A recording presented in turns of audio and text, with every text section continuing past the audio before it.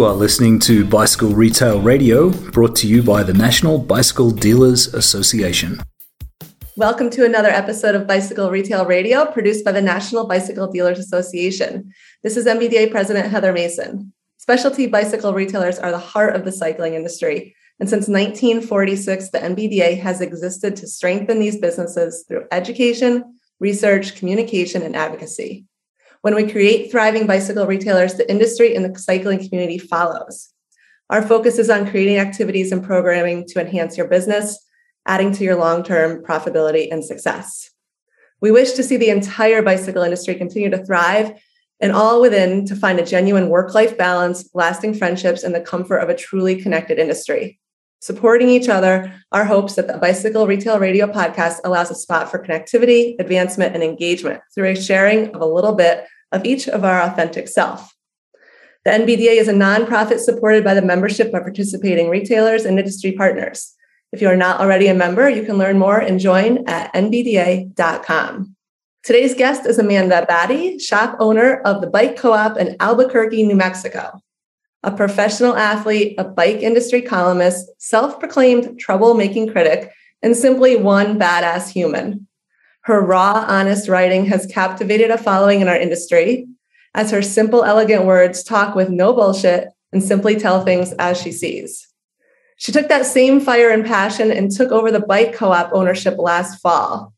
In this conversation, we'll catch up with her about the shop, the continued bike boom, racing, and the current state of the industry. Before we begin, I want to take a moment to offer a sincere note of thanks to association member Bike Flights for their continued support of the NBDA and retailers at large.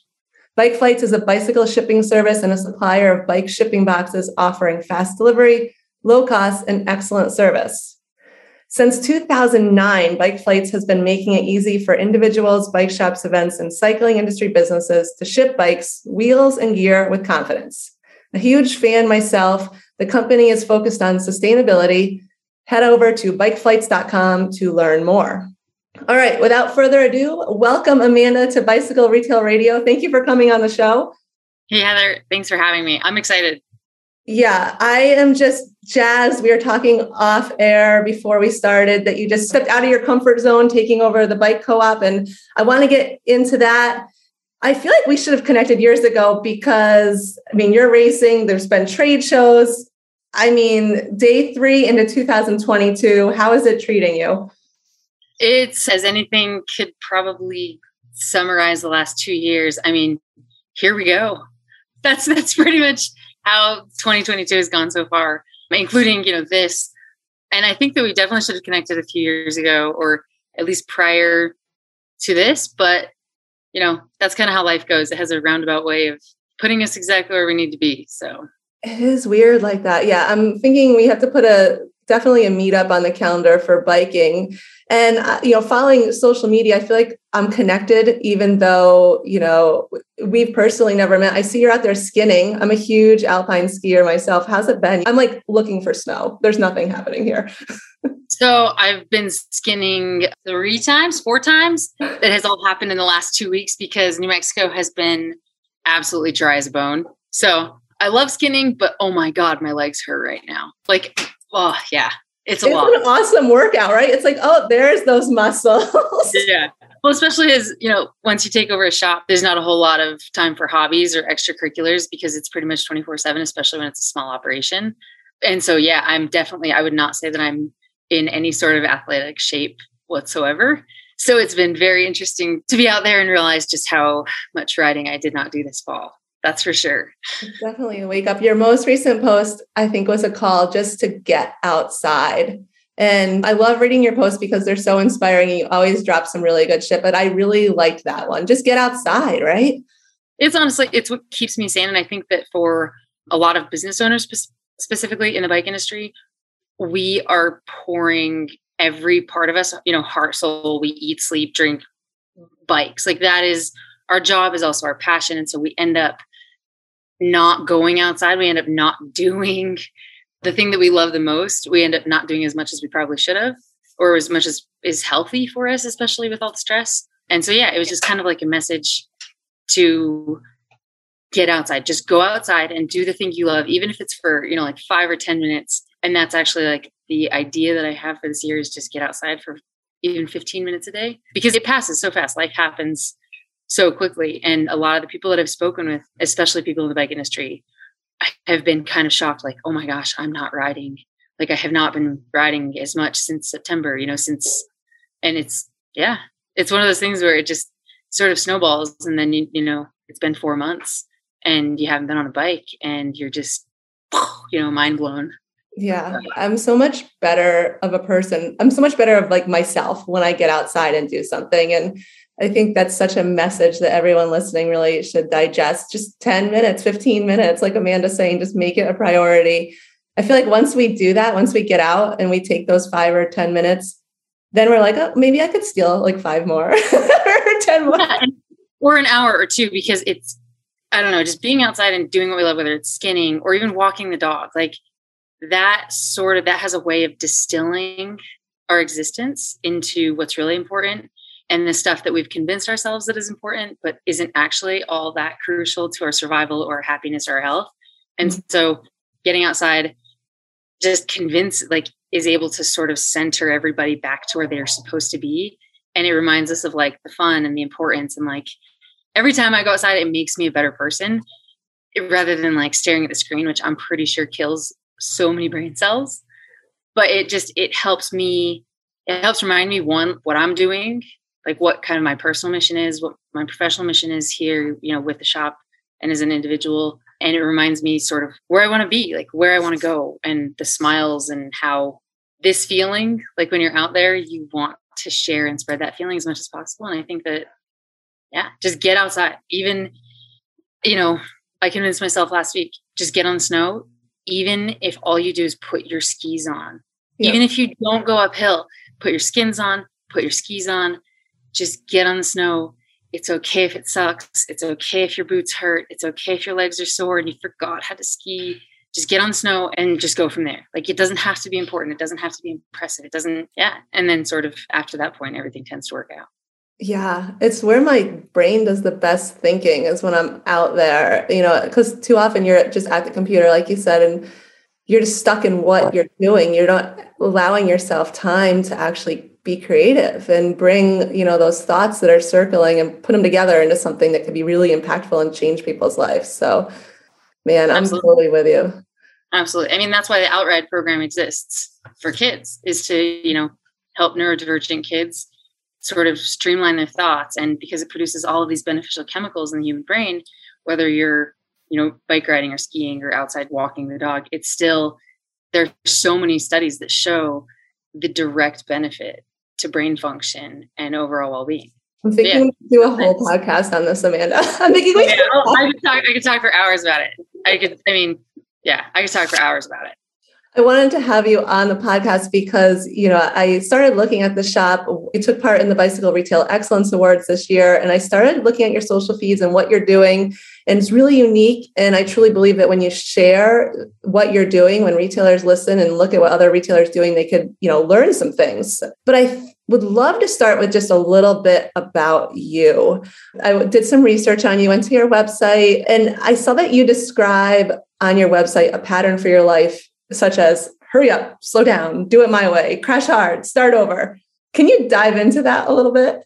So, Kat, disclaimer here, I have not updated that site in probably 5 or 6 years, maybe. But I mean, the theory still holds true. I'm someone who believes that experience is the best teacher. I mean, I went to business school, and there is nothing that I learned that I paid a lot of money to learn that I haven't learned through failure. And I think that too much of the time, especially as humans in like a modern world where we feel like we're constantly being watched, which, if you ask Edward Snowden, we are. But no, it's one of those things where I think that for so many of us modern humans, we don't want to screw up. We don't want to make mistakes. But my personality and the way that my brain works is I just have this stubbornness where I've always been able to just sort of, focus in on hyper-focus, as my therapist calls it. Turns out it's not a personality. It's a whole, neurologically different way of thinking. No, but it's just focus in on kind of what I want and then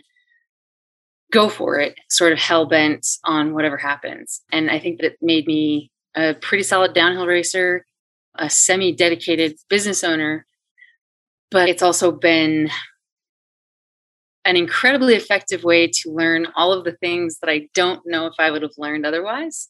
Just, efficiency. I love looking for the holes, like where are we losing time? Where are we losing, money, energy? What is a waste? What is totally worthless in this context of what we're doing?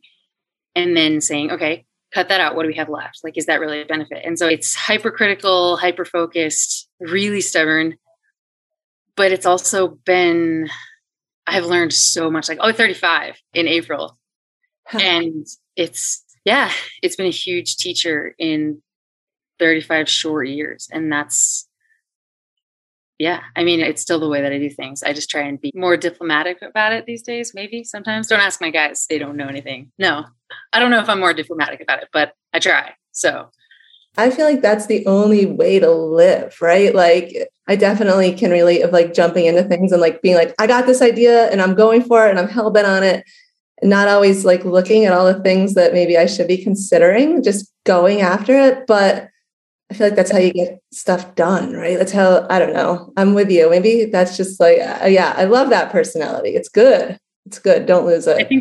I think that a lot of people do get frozen inside of like the decision making, like what could go wrong? Where I think that you and I, especially if you've made a lot of mistakes by a certain age, you're like, well, I survived all those. I'm going to be fine. It's going to be okay. Just full send. Like, whatever. We'll just do this. Like, it'll be fine. I'll survive it. And if I don't, whatever, we'll just start over.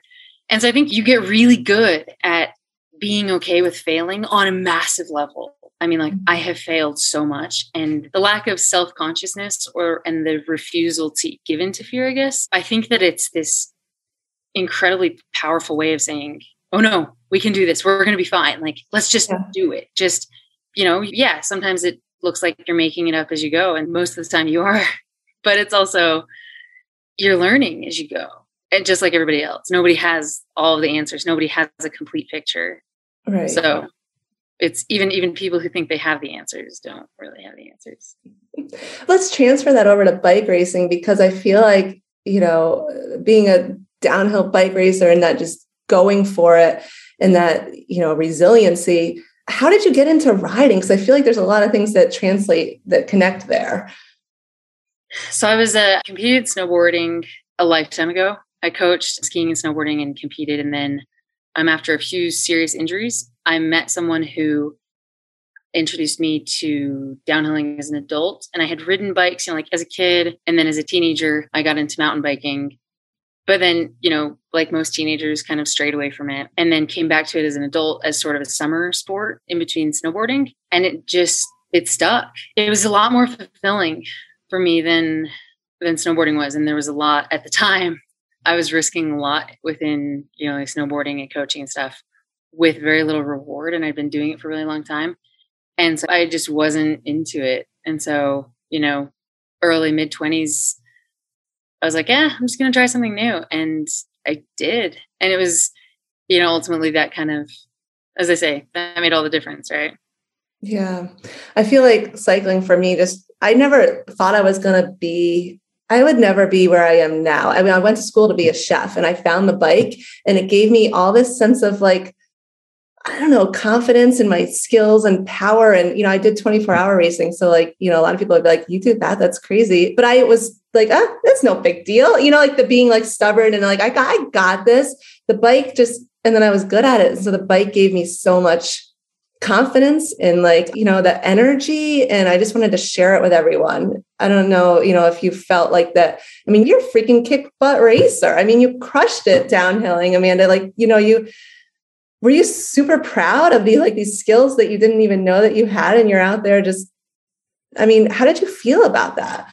I mean, up until a couple of years ago, I thought that everybody had those skills. I just thought that I was probably more stubborn to learn and to get back up.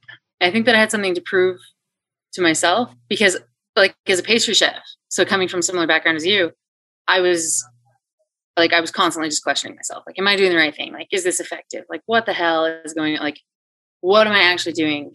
And it was demoralizing on so many levels, where downhilling, there was such a even if you crashed, if you got back up and just kept going, it was like, I'm tougher than that. Like, I'm stronger than that. It's kind of like, it's the whole failure thing. And so to me, where before failure had meant like, oh, you suck, you're terrible, like you have no idea what you're doing, failure became this thing of like, oh, no. And I kind of learned this crucial thing that I'd been preaching for so long, but I hadn't actually been living, was if you're not failing, like if you're not falling, you're not progressing.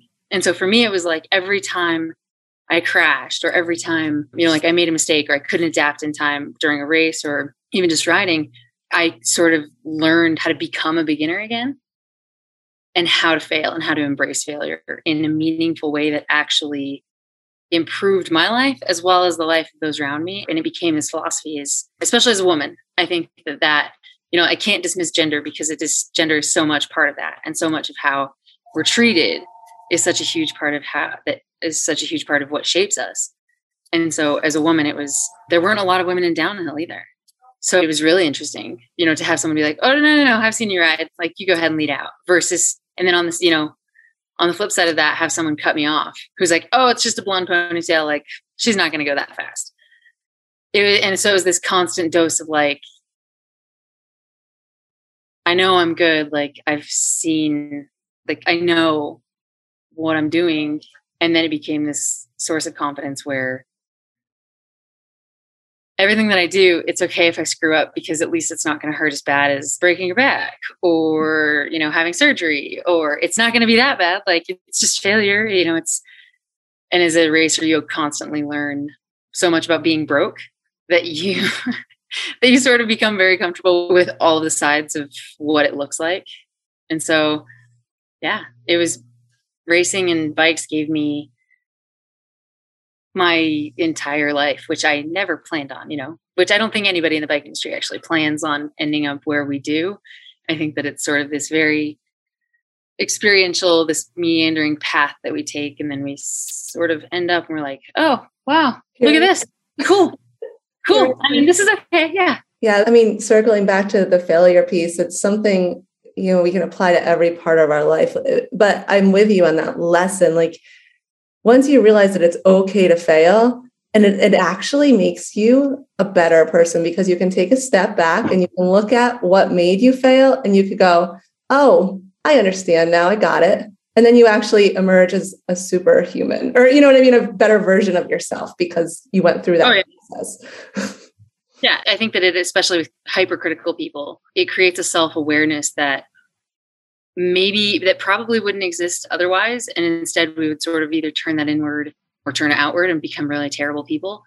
But I think that hypercriticism through failure, actually, it's kind of like a diamond. It can either be a worthless rock, or it can actually be used as a tool to create better things, to create stronger things. And it's especially with hypercritical people, when we create the opportunities for failure, and we can look at that and say, okay, well, here's where I screwed up. And it becomes this self-awareness. It becomes an understanding of, and almost a humility and a willingness to say, this is where I failed, because I grew up in a family that is very hypercritical and not very willing to admit failure or apologize. And so for me, that became like a point of pride, being able to say, yeah, I screwed up royally. Like, I totally fucked that. I screwed that up, and I'm sorry. And it's become not the end of the world, and we can move on, right? Well, especially when you look at it from a humanity standpoint, there is not a single person who is going to never fail. And the difference between failure and success is often just saying, I screwed up. Here's how.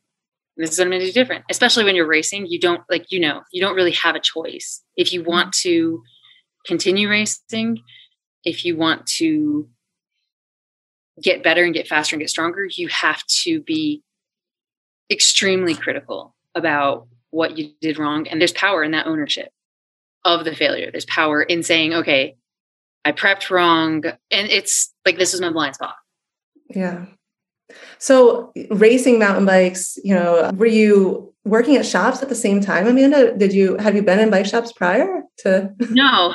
So I'd been in a couple of bike shops, but only as an athlete or a buddy. I had friends who worked in shops, and I knew how to do a lot of my own stuff, but I didn't trust myself. There wasn't like this sense of confidence. And I had some of the tools, but it was kind of like cobbled together like a lot of racers are. I think that we depend heavily on our mechanics, but we don't know the nitty gritty that goes into it per se. And I think that being in a shop environment at that point it was not something that I'd ever planned on. I mean, I'd worked retail and I'd worked in shops doing like various like ski and snowboard shops, like buying or, like tuning skis or like changing flats on a very rare basis, as long as I could get out of it.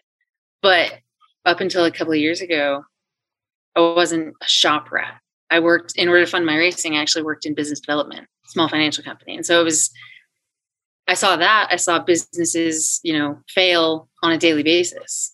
And it was really interesting to see that and contrast everything I was seeing, in the private equity world with what I was seeing in the bike world, about how companies were run, about how sponsorships happened, about how contracts were written. And so it was I had all of these very unique, very contrasting viewpoints of an industry that to be very frank with you, Heather, the bike industry is so messed up. Like the bike industry is so messed up, and from where to start.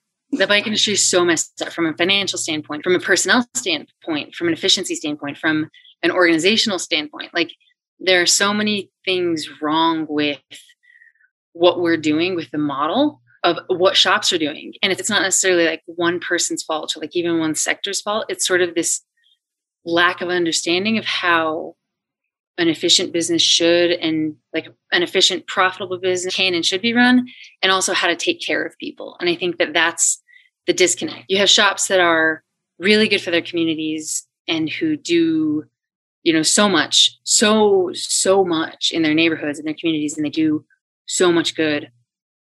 And then you have sort of these vulture shops, and one of them sort of makes money, or they look like they're making money, while one of them they're never going to ever be in the black. Like they're never going to make a penny. They're barely covering rent if they're doing that. And I think that I know that there's a better way to bridge that gap.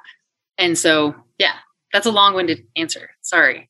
No, I love it. And you're right. The bicycle industry, we have a lot of work that we could do collectively. There's a lot of, I feel like this past couple of years have really opened the curtain on that, exposed us in a way about how, our industry could really do so much better. I mean, okay, so let's talk about the shop. So your website, your tagline says, I don't know if you call it a tagline, but it says, we're changing how the bike business does business because we can. So is this what we're talking about, Amanda? Is this what you're referring to? That is exactly what I'm referring to. So a few years ago, it's kind of started with this article. I mean, I guess it's been more than a few years. Shit, it's been 5 years now. I got kind of bitchy on the internet about how shops were such a cesspool of bad behavior. People didn't want to go into them. Shops were vibing customers out, like vibing anybody who didn't fit a certain mold out in order to chase one customer that the numbers did not support, courting. For example, in order to get a white man inside of the bike industry, in order to get $1 from him, shops, companies, marketers, we have to spend 70 cents in order to get a single dollar. So we're talking 70% of every dollar that guy spends. It cost us to procure that customer. Where you look at women, and we're talking white women, it's 7 cents on average per dollar. It costs us 7 cents to get a white woman's money per dollar. If you go to often underrepresented demographics, we're talking LGBTQIA, we're talking, non-binary folks, we're talking trans, queer, we're talking Black people, we're talking people who are traditionally underrepresented in the bike industry. It costs even less than that. I mean, we're talking pennies, like hundreds of a penny on the dollar. And yet we're spending all of this money and all of this time and all of this marketing and all of this energy courting the guy who's already buying bikes, who's already spending money, and also kind of behaving like an asshole. Yeah. And why? Why are we doing that? Why are shops specifically catering to the guy who, and we have some of those customers here in the shop, and I'm going to be very honest, like they can be very nice, but they don't spend as much money as the bike industry claims that they do. They are always way higher maintenance. And we're not making the bike industry better because of this shop behavior, because of where we're putting marketing dollars, because of the athletes that we're sponsoring, because of the events that we're putting on. And so a few years ago, I kind of was talking about this and I was like, this is absolute crap. Like there's no point to any of what we're doing. And shops suck. Like I don't want to go into a shop. And the way that I was treated as a professional female downhiller, I mean, you walk into a shop and it's like getting mansplained to, or like getting openly derided because I'm asking for a specific item. I know that I need that item. I know what it does. I know how to use it. I know how to put it on. And you're still going to talk down to me just because of the way that I look or my gender.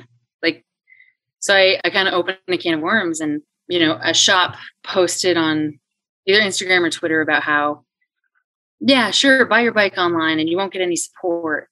And I was like, okay. So, I'd worked at Competitive Cyclist as a CSR, and then later sort of got involved in like the copy review, that side of things. But it bothered me that people were talking down to, that as an industry, shops and owners and companies even were talking down to the internet purchaser and saying, well, if you buy your bike on the internet, you deserve whatever happens.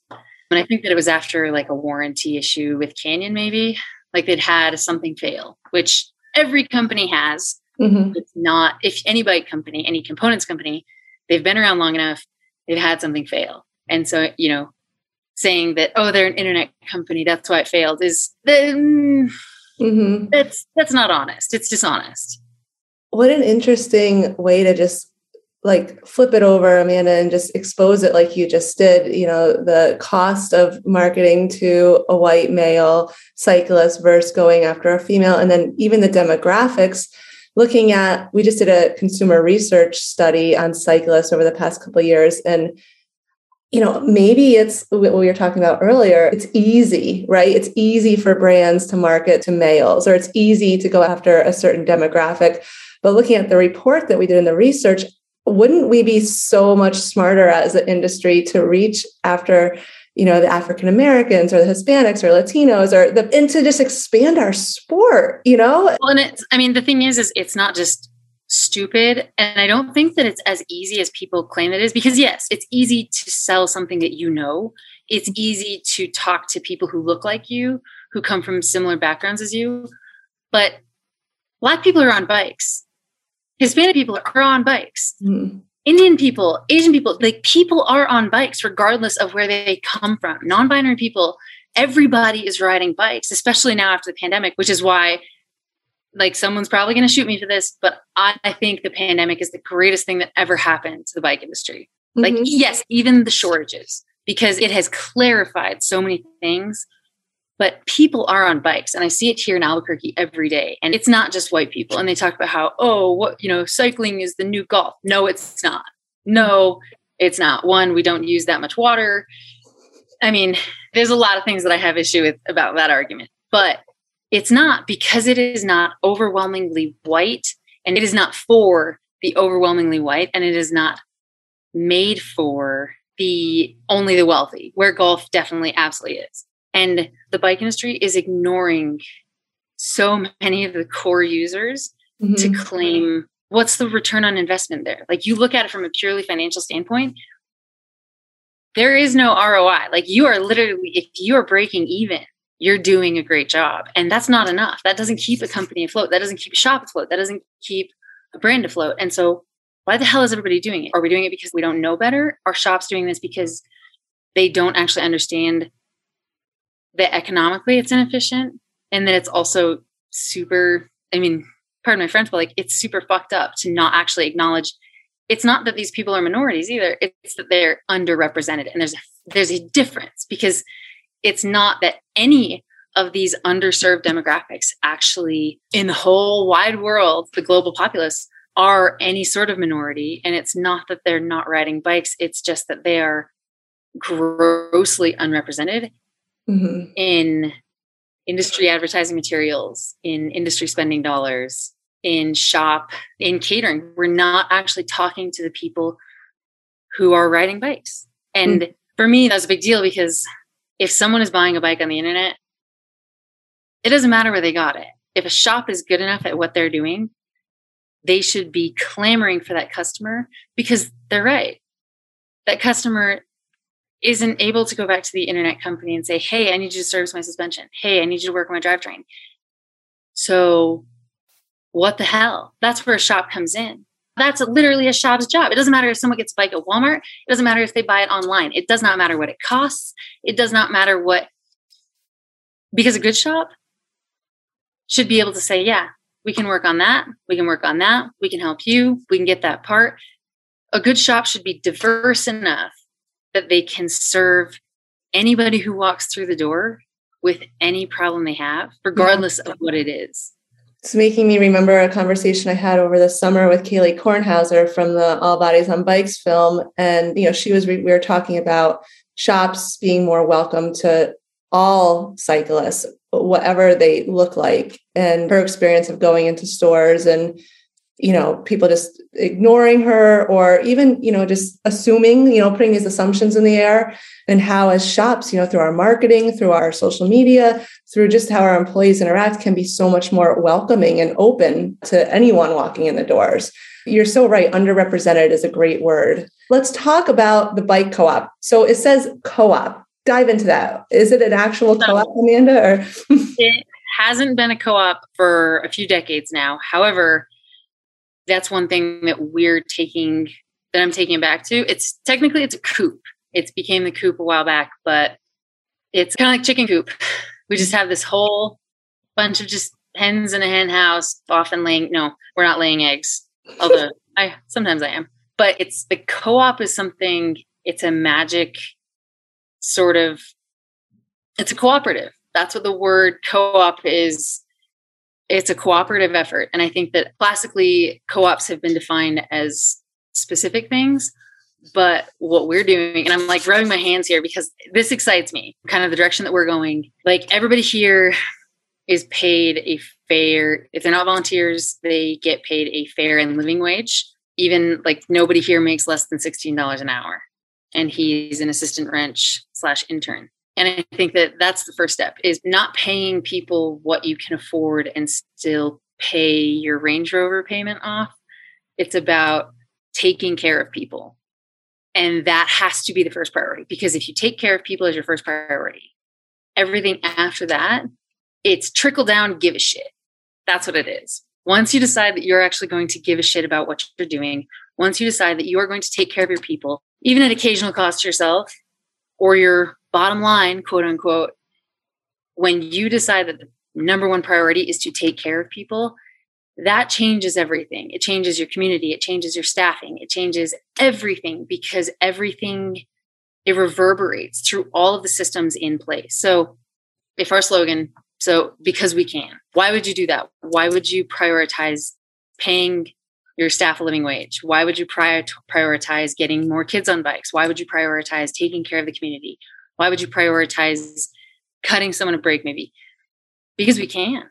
Because that's what should have been happening the entire time. That's the bike industry has been able to do. We have so many massive financial players on so many different levels. I mean, we're talking about Outside Magazine here. They just bought Pink Bike. We're talking about the Pros Closet. They just bought the Rativist. We're talking about a lot of freaking money being poured into a space that doesn't prioritize care. It doesn't prioritize actually giving a shit. And I think that it's so morally bankrupt because we're prioritizing all of these things that don't really matter. Yeah, okay, you have a $12,000 bike, but what are you doing on it? Why does that matter? Are you pushing your limits? Are you pushing the limits of what can be done on a bicycle? Are you pushing the limits of what people think cycling is? What are you actually doing with that? And that's not a jab at $12,000 bikes. Trust me, I like nice stuff too, but it's a question as to For every $12,000 bike that you sell, what are you doing with that margin? What is your margin? Do you have sustainable business practices? What is your return on investment? Is that investment in your community? Is that investment in the people who walk through your door? Is that investment in not giving assholes the right to be entitled when they walk through your door? Is that investment taking care of the people who show up every day to open your store? And that's so much of that investment for so long has been no. I mean, and I've lived it, like working at Competitive Cyclists, for instance, they don't take care of people. Working at the shop that I was at just a couple of years ago, where I started on March 2nd or 3rd, and then the pandemic hit on March 10th. So that was cool. Took over all of PR and marketing. It was a big deal. And so these things have slowly, you fail enough and you come up with the right questions and you figure out what works and what matters. And I think that for a large portion of the bike industry, we're not taking care of people. And I want to know why, because it's possible. Yeah. So I don't know. I think you probably are aware that I just came into this role in February 2021. And I feel like you and I are like sisters or something, because I'm with you, because I was like, I just want retailers to know that we care. I want the NBDA to be back in constant communications and let people know that, hey, I'm not going to have all the answers, but I'll tell you what, I'm going to be right here alongside you. And if you need me, I'm here and I care about you. And when we start getting that, when we start leading with that feeling that everyone should lead with, that's when we start being able to do really good work. And it's not just about selling a bike, or it's not just about, buying the car that we have our eyes on personally. It's about actually making a difference. And then our industry is going to thrive. So, but it's huge, Amanda. What you're talking about is huge, and we're not afraid of it. Dive right in, right? That's dive in. Well, the only way to actually do that, the only way to say I give a shit, is to get out there and walk the walk. And I have not been perfect. When I first took over, officially, I took over in April this year. I was so terrified of not doing it right, that the shop was not a pleasant place to be. I was an asshole, because I was so focused, and I will be fully honest about that. I was so focused on not failing that I was absolutely 100% failing. I was doing a terrible job. I was not taking care of my people. I was not taking, I had this whole mission statement of what we're going to do and how we're going to, and I fucked it up. And I think that so many, especially so many nonprofits, so many people who want to change things don't end up actually making a net. We don't make a net difference that is positive. And in the end, we do more harm. And it doesn't matter what your intent is, if you're not doing something that's beneficial to everybody. If everyone can't win, then why the hell are we doing it? And I think that people have gotten used to these terms of collateral damage, that they familiarized themselves. We've all sort of absorbed these shitty capitalist habits of get mine, stomp on everybody. No. Because if you want to go fast, sure, go alone. Absolutely. I'm a downhiller. I know how that goes. If you want to go fast, don't be on a team. But you know what? Even the most successful downhillers have teams. They have teammates. They have mechanics. They have managers. They have the people who book their flights if they're not doing it themselves. It is a team.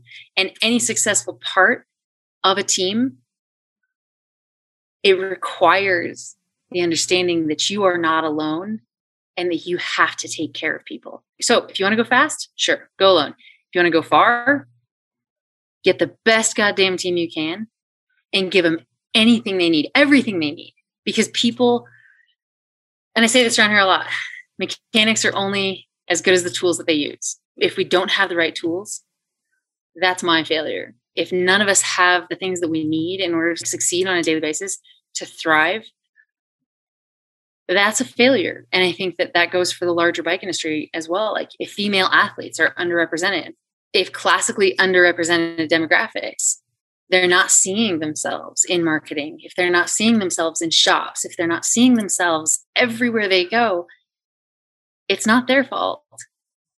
It's our fault. That's bad leadership on the bike industry's part. That's bad leadership on the people who are supposed to be leading the way with representation. I mean, that means hiring, that means sponsorship, that means training. Bicycle Retail Radio is supported by our NBDA members. All our member benefits can be found at nbda.com. Join the NBDA today. As a female athlete, it always irked me that there were so many people who were like, well, girls just aren't fast. And I would look at them and say, all right, show me a youth development program that is specifically geared towards young women in mountain biking. Show me any program that is performance focused. I mean, you have youth Devo programs out the wahoo for young teenage boys. I mean, they start as young as 8 and 9 and 10, and these are feeder programs that go to the World Cup. And you're talking about guys who have been in these programs since they were teenagers. They have been shaped and formed and molded into these speedy little versions of themselves. And every time someone says, well, female downhillers just aren't fast. Why? Like, let's go to the tape. Let's look at the reasons why. Let's look at the level of investment. Like, let's look at the lack of representation in shops, in the bike industry, in industry jobs. Like, where have we failed? Because that goes back to like that whole self-awareness, that whole willingness to say, we have screwed something up. And I think that there's so few people in the bike industry who are actually self-critical enough and honest enough to say, all right, we screwed this up. We did this wrong and we need to change it. So for every woman that got vibed out of a frame building class, or who was told that they just weren't good enough, that they didn't have an eye, or they didn't have the talent, quote unquote, which is my favorite one. Like, that's one, it's bullshit. But for every person who has been shut out because the systems that were created by those in power were meant to keep those people in power, I say burn it down. I say burn it down and start over. So that's what I'm doing. I'm just seeing how much we can fail and what we can fuck up and the little ways that we succeed, and then just pass those on and hope that someone wants to pick up the torch whenever we're done with it. So the shop started in 1977. And so you officially took over in April of 2021. So you're coming in, you've got all these great ideas, failing, as you say, but also just, I don't know, being you and putting you into it, which is so important. Describe to me, what is your where would you say the shining light is for the future? You say you're doing things different. The industry is really fucked up right now, excuse my French too, and struggling, and we have all these supply issues. How do you think that you can help make your piece of the industry, your store, your community, enhance it? What are your ideas? Well, kind of everything. So I inherited a mountain of debt that I did not know about. It's been an uphill battle, but in order to counter that debt, we shut down purchasing. I got rid of all of my stocking dealer accounts. So we're not a dealer, quote unquote, for any single bike company. And that sounds absolutely insane, but I know listeners are probably like, what? Okay, but here's the thing. Show me a bike company that has bikes on a consistent basis, enough to the point where dealers can actually stock their floor. So you and I are on video right now, so you can see everything that's behind me, like the wheels and the frames hanging in the ceiling. So when I got here, it was a hoarder's dream and a neurodivergent soul's worst nightmare. My nightmare. I started hanging out here and answering the phone as a volunteer. And then I just started cleaning. And basically, the Coop has been, so we started in 1977. Dave and Terry started it. And then it was purchased by Greg Overman in the late 90s, early 2000s. And then basically run really well for a few years and then not.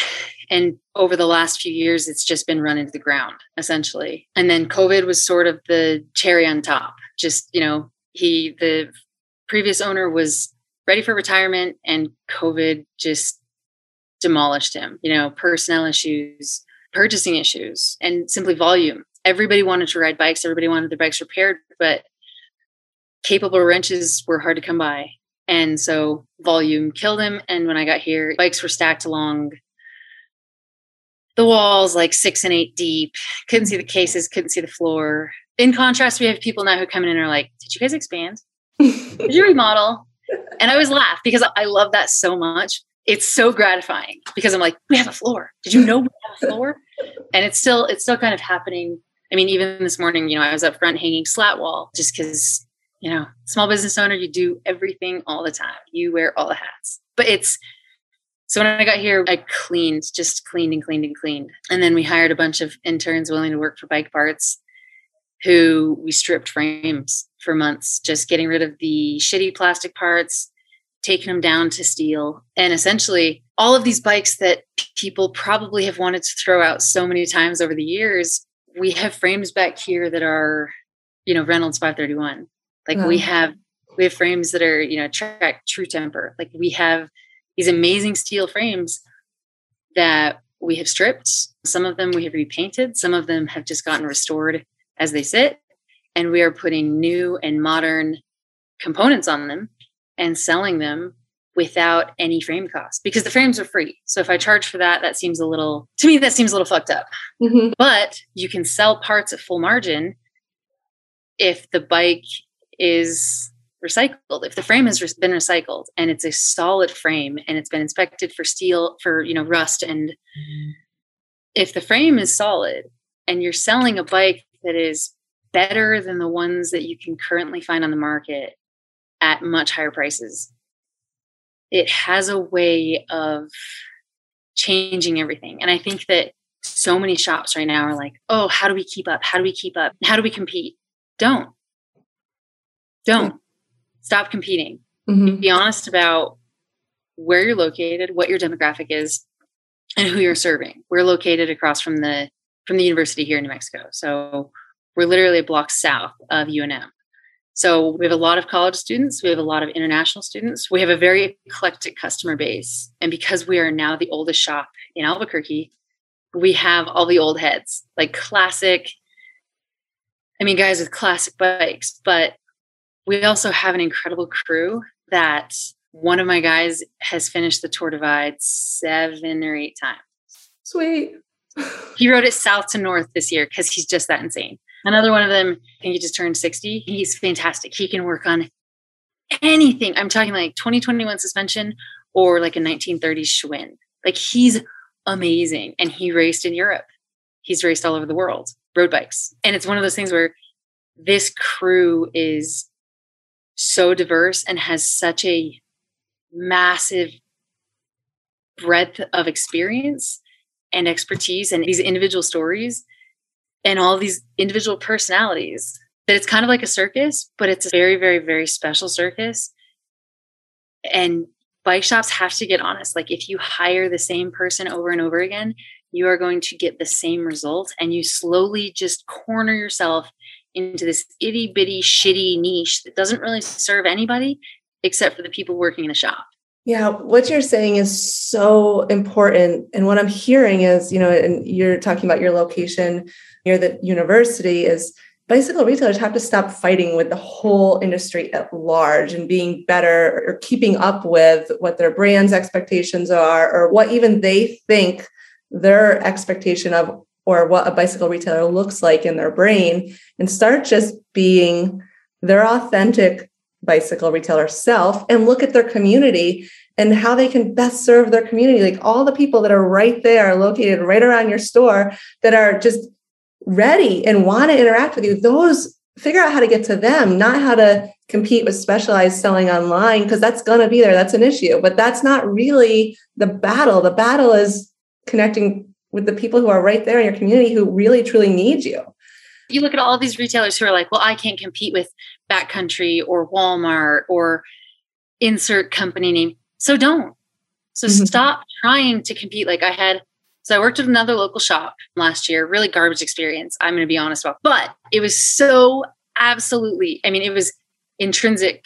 It was so crucial to what we're doing here because I learned out the hard way that you can bitch about the internet all you want if you don't know how to use it. If you don't know how to weaponize the internet, you don't have to compete with Specialized. I will never be able to compete with how much money Specialized does annually just with online retailers. I'm not in competition with Mike's Bikes. I'm not in competition with Competitive Cyclist. I'm in competition with me because if I'm not using the internet to track and control and stock inventory, then I don't have a right to bitch about the tool that is making Specialized or Competitive Cyclist or Mike's Bikes or anybody else very, very good at what they do. Because if you don't have an understanding and a willingness to adapt, if you don't have an understanding of the technologies that are emerging and a willingness to adapt to those technologies, one, you're going to fail and it's going to be your fault and your fault alone. You can't blame someone else simply because they're adapting faster. And I think that that's the issue with so many retailers right now is we're looking at bike shops and they're like, oh, the internet is killing small bike shops. No, it's not. You're killing small bike shops. You are specifically killing bike shops because you refuse to adapt to a technology that everybody on the planet Earth is using. If you are not adapting to the YouTube instructionals, if your service menu isn't QR accessible and on the freaking internet, you have failed. If you are not putting your product, and I will say this out loud, if you're a bicycle retailer and you want me to teach you how to do this and how to actually reach your community, I will help you and I will do it for free as long as you're not in Albuquerque. No, it's one of those things where this is such an important part of reaching people who are non-traditional, like marketing speak, non-endemic users of the bicycle industry. Like, if you want to reach people, you have to meet them where they're at. If you want them to get outside, you have to give them that power. If you want them to see your product, if you want them to be interested in your product, you have to make it accessible. You have to make it relevant. And you have to give them a reason to want to get involved. But if you vibe out everybody who walks through your shop, into your shop because you're an asshole, you have devolved. You are a bike industry dinosaur. And it doesn't even serve the people doing it. It doesn't, I mean, they're phasing themselves out. And that's what I don't understand is we have so much, there's so much potential. There's so much possibility. And there's so much joy. Like we talked about at the beginning of our conversation, getting outside. The things that matter, the things that make us whole, that keep us sane. If we're not sharing that, if we're not promoting that, if we're not doing everything in our power to help people do that, then we are wasting what we have. We're wasting the power that we have to actually create, to make little ripples. And that's the thing. It's like, if you want to change the world, don't say, I'm going to change the world. Say, I'm going to change one life today. I'm going to make that person's day today. I'm going to smile at them and I'm going to ask them how they're doing. I'm going to tell them that I like their shoes. Yeah. You don't start with changing the world. You start with tiny actions. It starts with taking care of the people around you. And trust me, as someone who has tried to change the world multiple times, I'm telling you this, I know this from failure. I have learned this. If you want to change the world, you start with the people around you. You give them a living wage. You make sure that they're taken care of. You make sure that your local kids have striders because their parents are going freaking insane because their kids have been trapped inside for 2 years. Amanda, did you guys give away a strider every day in December? Did I see that somewhere? You did. We did. With 30 striders. That's awesome. How psyched were those kids? I mean, did you actually give some kids the bikes yourself and see their reaction? Yeah. All of them, every single one, like, well, except for, like when the parents came in to get them because they wanted to be a Christmas surprise. But it was, I mean, it's kind of the bug that I had in 2018 when I had the massive help of, Bike Twitter, and we gave away over 200 bikes to kids here in Albuquerque. But it's the same thing.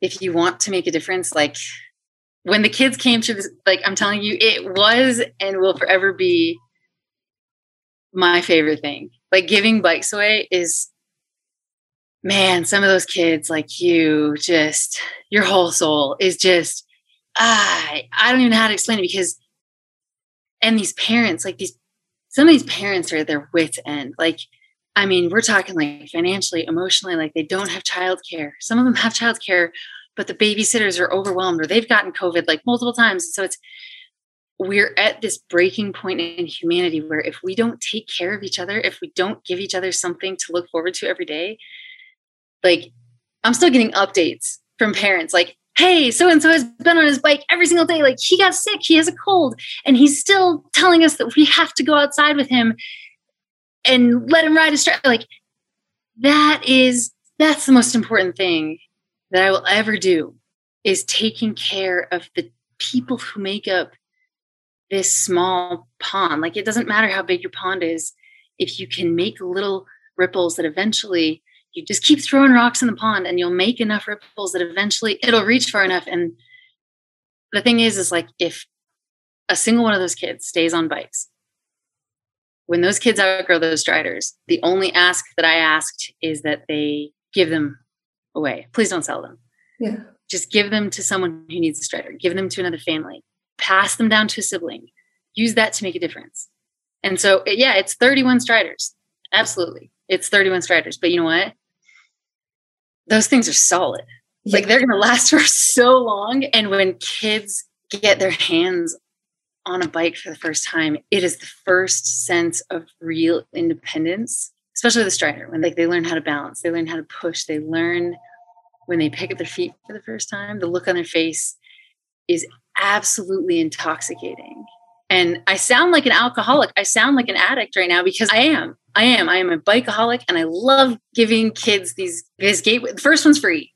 Like, you know, it's almost kind of like a drug dealer. And it is something that will, if enabled, it will help guide them through their lives. It will instill a sense of confidence. It'll instill a sense of independence and this capability, you know, the ability to make their own decisions, their ability to create themselves into their own person and these are all peer reviewed. This is evidence. These are facts that have been studied and tested and reviewed by scientists who are much, much, much, much, much smarter than I am. But seeing the looks on the faces of these kids and these parents, it's priceless. It cannot be quantified. There's no qualifying quantitative measurement, you know, like this ROI. Like, yeah, we can get technical with it, but it doesn't matter. Like in the end, I think it changed all of us a lot more than it probably changed our community, but there's going to be like this day 5 years from now where one of those striders comes into the store and you're going to be like, oh, it's going to be awesome. Well, it's like, I mean, if you think it's also the ultimate act of rebellion, like you want to create, I mean, do you know how many kids are going to be, they're saying that the generation that's going to be born because of COVID, during COVID and because of COVID, and you know, that first 9 months when everybody's shacked up, it's going to rival the baby boomer generation. If you get that many kids on bikes at the very beginning of like their personhood, you're creating an army. And that's like the coolest. You're creating this powerful little army that will, regardless of the state that our world is in, they will have the knowledge and the tools to advocate for better. I mean, we're talking like better treatment of everybody, but also better infrastructure funding, better transportation, all of these things that are so crucial to the daily happenings. In 20 years, this generation will be doing that. And so it's not a short-term take over the world plan. Like I'm in this for the long haul.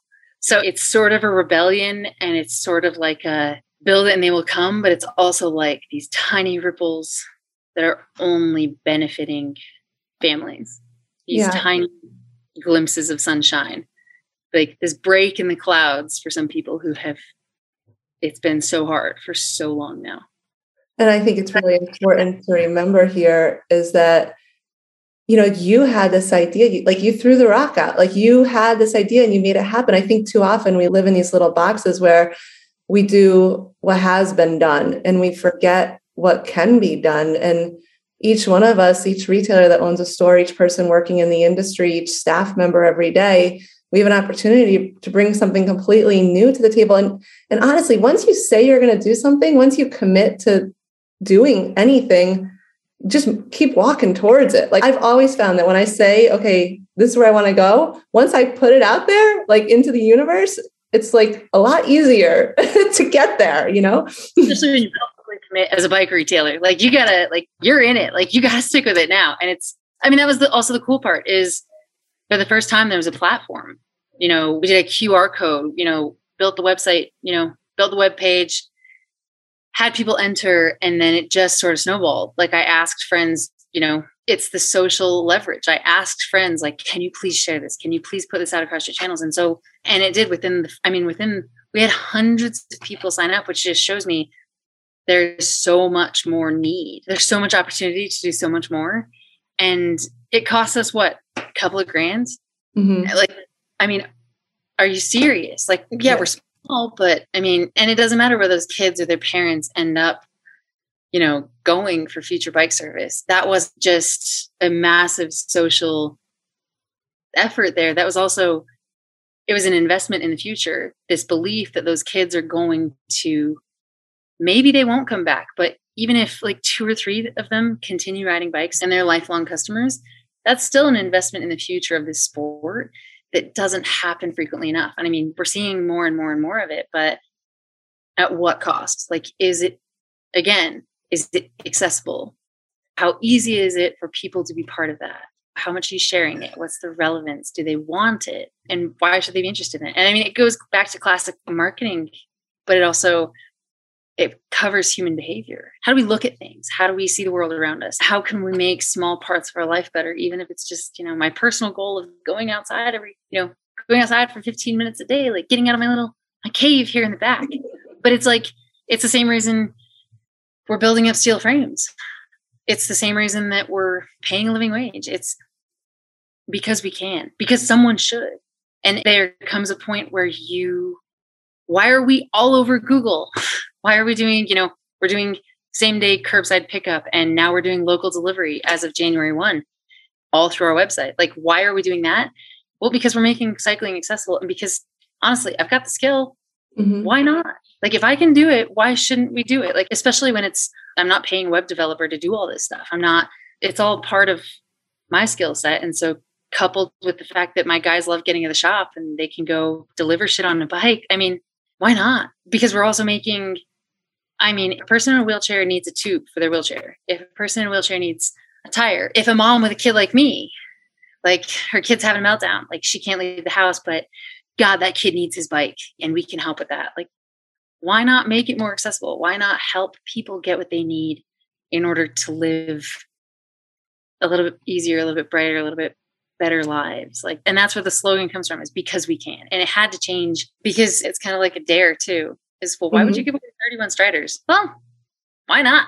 We can't, because we can, because I said so. And that's kind of the fun thing about being a grown-up, is we have all of this power, and yet what are we doing with it? Like, so many of us are like, oh, I can't. Oh, I can't. No, we can't afford to do that. Says who? Says what?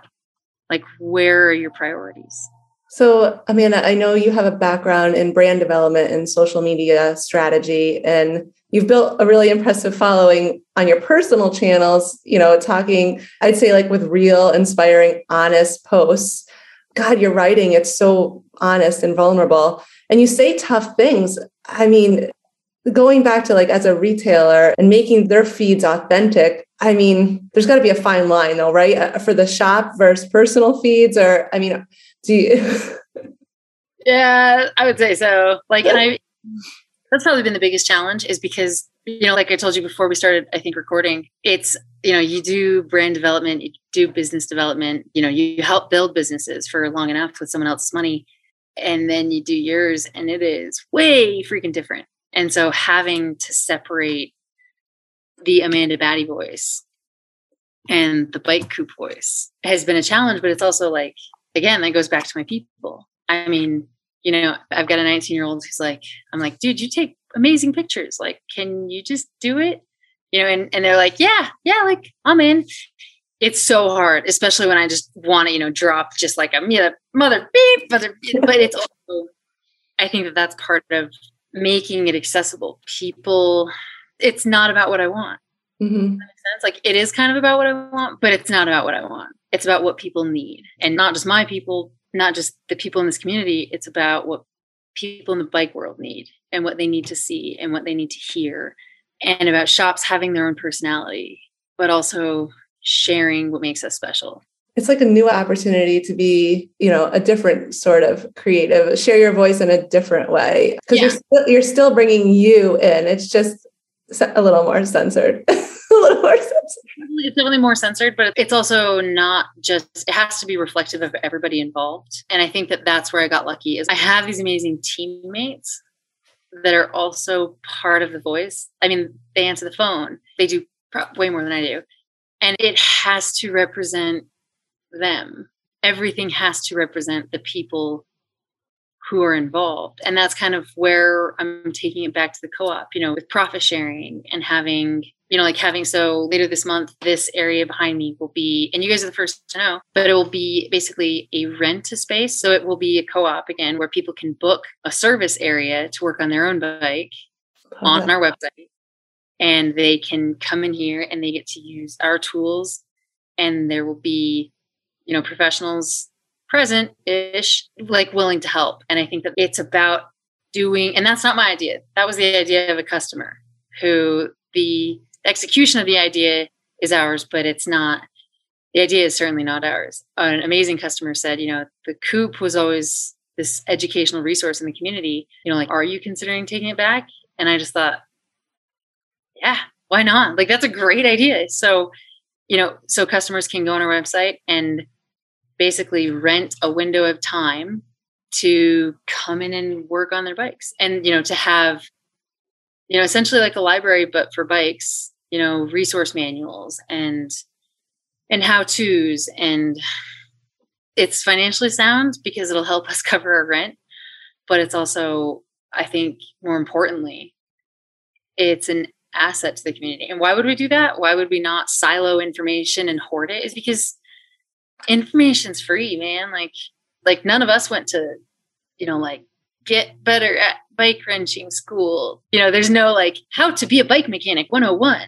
It's this conglomerate of all of the lessons and all of the knowledge that has been handed to us by people who were willing to share it over the years.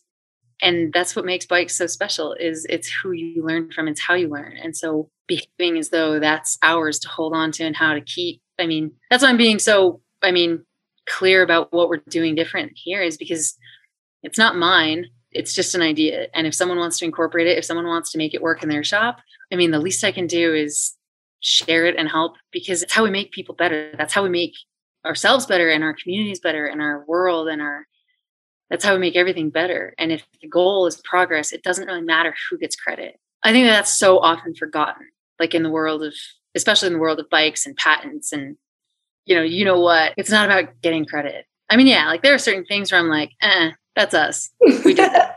Yeah. There are other things where I'm just like, and it should be open source. It should be, take what you need, use what you can, share it however you're able. Isn't that how bikes have always been? The Wright brothers built airplanes and they owned a bike shop first. So that's, to me, it's who we are. It's what, especially in the US, it's what this world started as, and it's what it should continue as, because we're all better together and we can't do it without each other. Not even here in Albuquerque. Like there are some shops, traditionally there's been like a really hostile sort of approach, but we need each other. Whether it's, we don't have parts and we say, hey, you got to go up the street to 2-wheel drive. Like we don't have it. They're good guys. They stock some different stuff. And I think they might have it, or Bike 505, and just say they're more of a BMX shop. People depend on honest recommendations, not just from us, but from their friends and the people they ride with. And so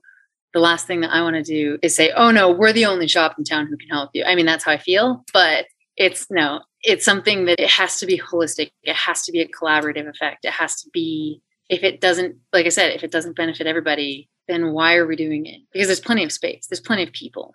There's plenty of potential customers. We just have to decide that we want to have them as customers, that we want to make a difference, that we want to change, and that we want to include them. Yeah. And part of it is having your ears open, and listening, because like your customer gave you this idea and you have to be open and receptive and pay attention to what's happening around you. I think you're an excellent guest. There's so many things we just over this course of this hour just touched upon. You are just, I think, super confident, super, just brought back some really simple reminders that are simple to say, but very hard to actually follow in life, which is be a good person, realize how important your staff are. And above all, it's the collective voice of your staff, working together and putting yourself aside when you need to, because it's not always about you. Never about me. And it shouldn't be. And anytime it's about a single person, that's how it's gone astray, like by a lot. And no, I never thought that I was going to own a shop. I always joked like, oh, athletes who, retire and open shops, it's because they don't have any other skills. And I was an asshole and I was wrong. It takes a lot of talent and it takes a lot of effort to say, I'm going to get behind the scenes and I'm going to do this. I think that takes incredible courage, and it takes speaking from experience now, I am absolutely freaking exhausted. It takes so much freaking caffeine, but it takes an interest in making things better. And that is a rare character to have in this world, I think. And it's like Phil Wood, their motto is, what is it? Make it strong, keep it simple, make it work, build it strong. And it's kind of like the quote from Einstein. If you can't explain something complicated in simple terms, you don't understand it well enough.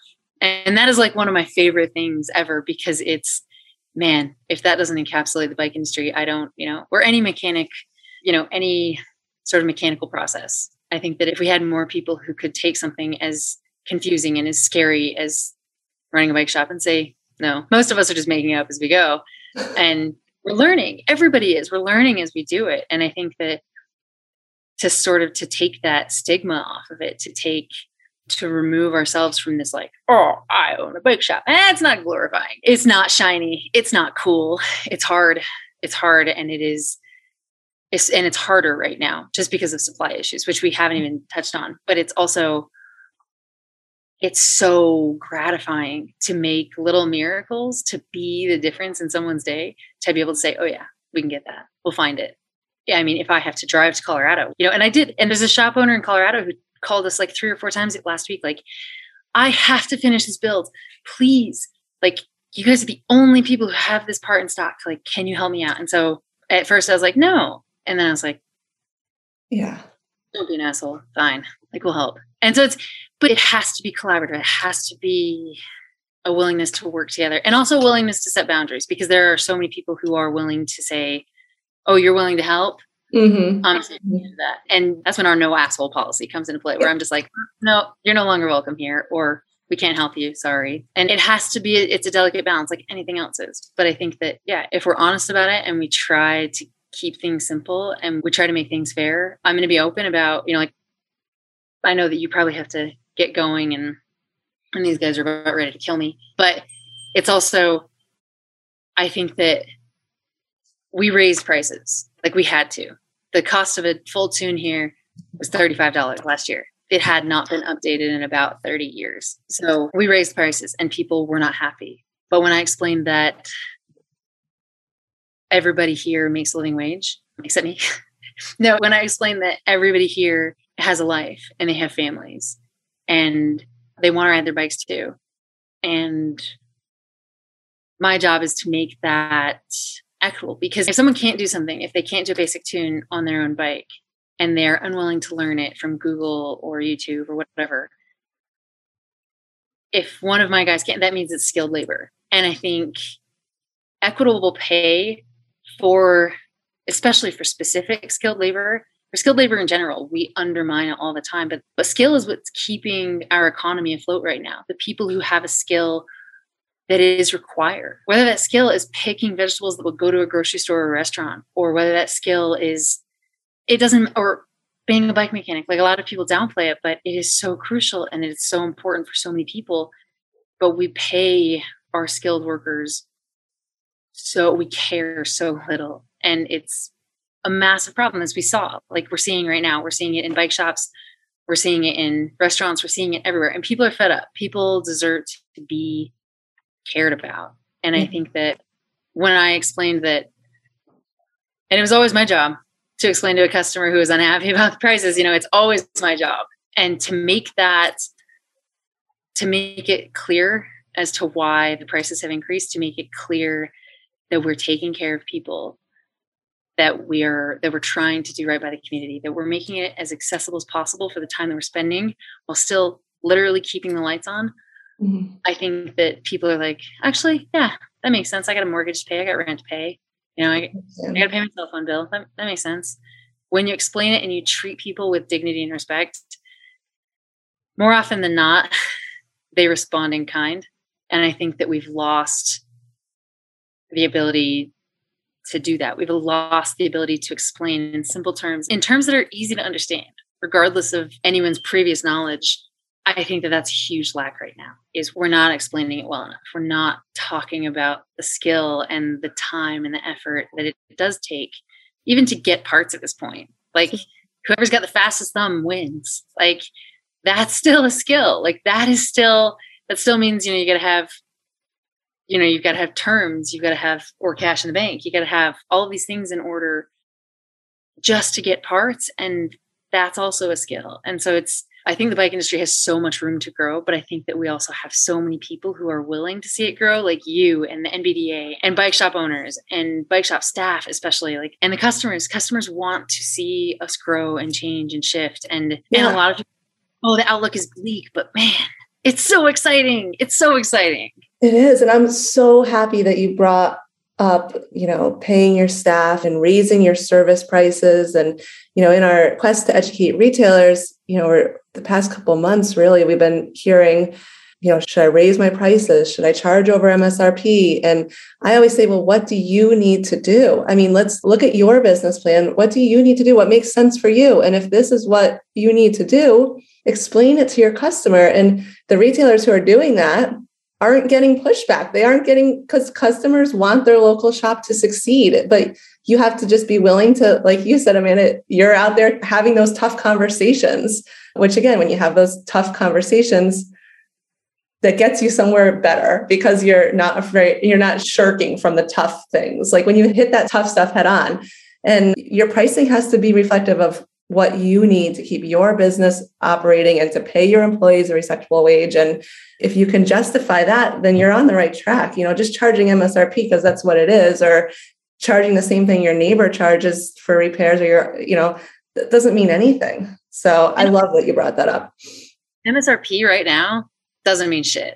And I will be the first person to say that, because we're talking about MSRP that is based on a specific manufacturing process in a specific country with a specific import cost. Like their cost of goods is much, much different than it was even 2 years ago, even 6 months ago. Their cost of goods, what it costs to make it, transport it, store it, and then unload it. Like how many people do they have to hire before they get a shipping container unloaded? And you're looking at all of these massive, massive shifts that are not reflected in current MSRP prices, let alone, and those shifts don't even include the cost to retailers to actually get that item on their shelf. What we're spending in shipping, like what the shop is spending in shipping this or in 2021 as compared to 2020 in shipping alone, because we have to hit click and buy it regardless of how full that cart is, regardless of if we're hitting, freight margins. And I'll be super, super transparent about this. It has not always made sense to sell a specific product, but if the product is good enough, and if you have people who can make that product make sense, it will sell, especially if you're willing to make the investment to bring it in the first place. And I think that that's a lot of, if you're just looking at the numbers, or if you're just looking at the return on investment, or if you're solely looking at one aspect instead of all the aspects, step back. What is it costing? Like I'm the owner, I do all of the buying, but like, what does it cost me if I'm buying something versus wrenching? What does it cost the shop if I have to be on the computer all day versus actually helping with customers on the floor? What are these hidden costs that a lot of retailers are not seeing and they're not billing for? Because 40% margin is your average margin. I mean, that's considered a really good margin in the bike industry, which is what, first of all, horseshit. I'm just going to go out and say that 40% margin is horseshit. You cannot pay rent and employees and taxes and bills on 40% margin, because you are sacrificing a massive, massive part of your operating costs just to get that product on your floor in the first place. And unless it's the only product that exists like that on the market and you're the only which is horseshit. The internet exists. You can buy anything anywhere. Well, you used to before COVID. No, but there's so many fallacies now. There's so many operational falsehoods that have been sort of passed down, including for stocking dealers, that they have to have, a specific amount of product on the floor in order to qualify for a certain rate. One, that's going to screw you every single time. Stop playing the game, because when you can't move that inventory because of unrelated, slowdowns, because of market fluctuations, when you can't move that inventory, you have to decrease the price, even though you're still in the hole to Specialized or Giant or Trek or whatever manufacturer you're paying. You're still in the hole.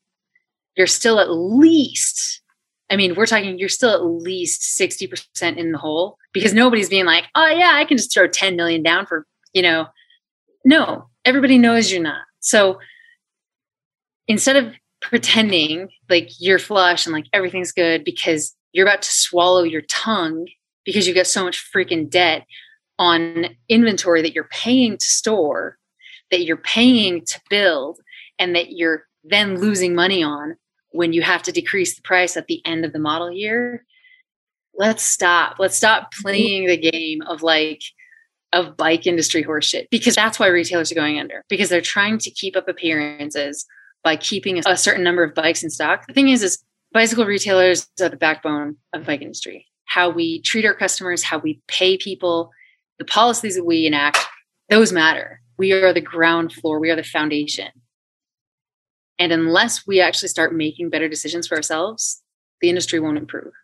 Because while manufacturers like Spesh or SRAM or Shimano or anybody else, they're employing mechanics, they are not employing mechanics on the level that national retailers are.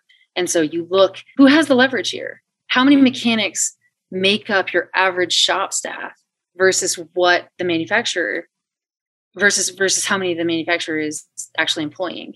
And can the manufacturer respond to a lack of local shops on the ground immediately? No, they're not the U.S. Army. They're not going to ship a bunch of mechanics out to a certain location to deal with a shortage. They can't. And so if retailers want a strong retail presence, they have to start behaving like a strong retail presence. The bike shops have to start saying, you know what? No, we can't afford to do that this year and pay our staff a living wage.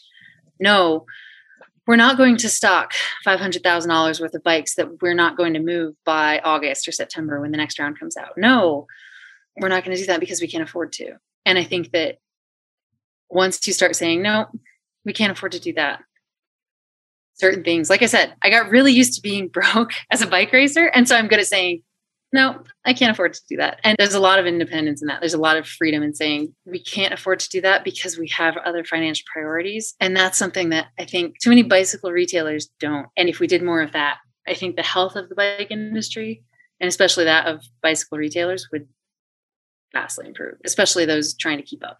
It's excellent advice. And I'm so looking forward to seeing, watching how this year goes for you, and hopefully meeting you at the big gear show. And I honestly feel like we should do this again if you're ever game for it, because I love this conversation. There's so many things that we could have just done, kept going on. I would love to do this again. This has been fascinating. And thank you for giving me the platform, and thank you for giving me your time, because you rock. I have so much. I could go on. I would love for you to join one of our Women in the Bicycle Industry chats too. So I'll have to connect with you offline about that. If retailers, listeners wanted to just dive deeper and, reach out to you on anything, would you share your contact information? Yeah, just send a contact form via the website, bikecoupabq.com. I get them all because, multiple hats, get them all. So it's going to come directly to me, or you can just hit us up on our, Instagram page, which is bikecoupabq. All of our handles are pretty much the same. And yeah, it's to a certain extent, I would love to help as much as I'm able, but as the bags under my eyes suggest, I'm definitely not getting enough sleep as it is. So as anything else, there've got to be boundaries, but no, this has been amazing. And when I offer help, I'm absolutely game to, whether it's a blog or a written list of 10 things not to do this year. Yeah. And it's still a learning, experience for me. So there's a good chance that I'm wrong about everything. It's okay. It's all good. It's all good. Well, thank you. Thank you, Amanda. I hope you have an awesome day, and I hope to see you soon in person. To our listeners, I invite you to connect with me and come on Bicycle Retail Radio, share your story. There's lots of love for our industry, lots of great webinars, educational sessions. We're going to Costa Rica, or by this time this one comes out, we just came back. So go on the NBDA website, take a look at all the things happening. If you're a fan of YouTube, head over to our YouTube page to view episodes there. Thank you for listening. Don't forget to subscribe, share your favorite episode with friends. And with this, we go. This has been Bicycle Retail Radio by the National Bicycle Dealers Association. For more information on membership and member benefits, join us at nbda.com.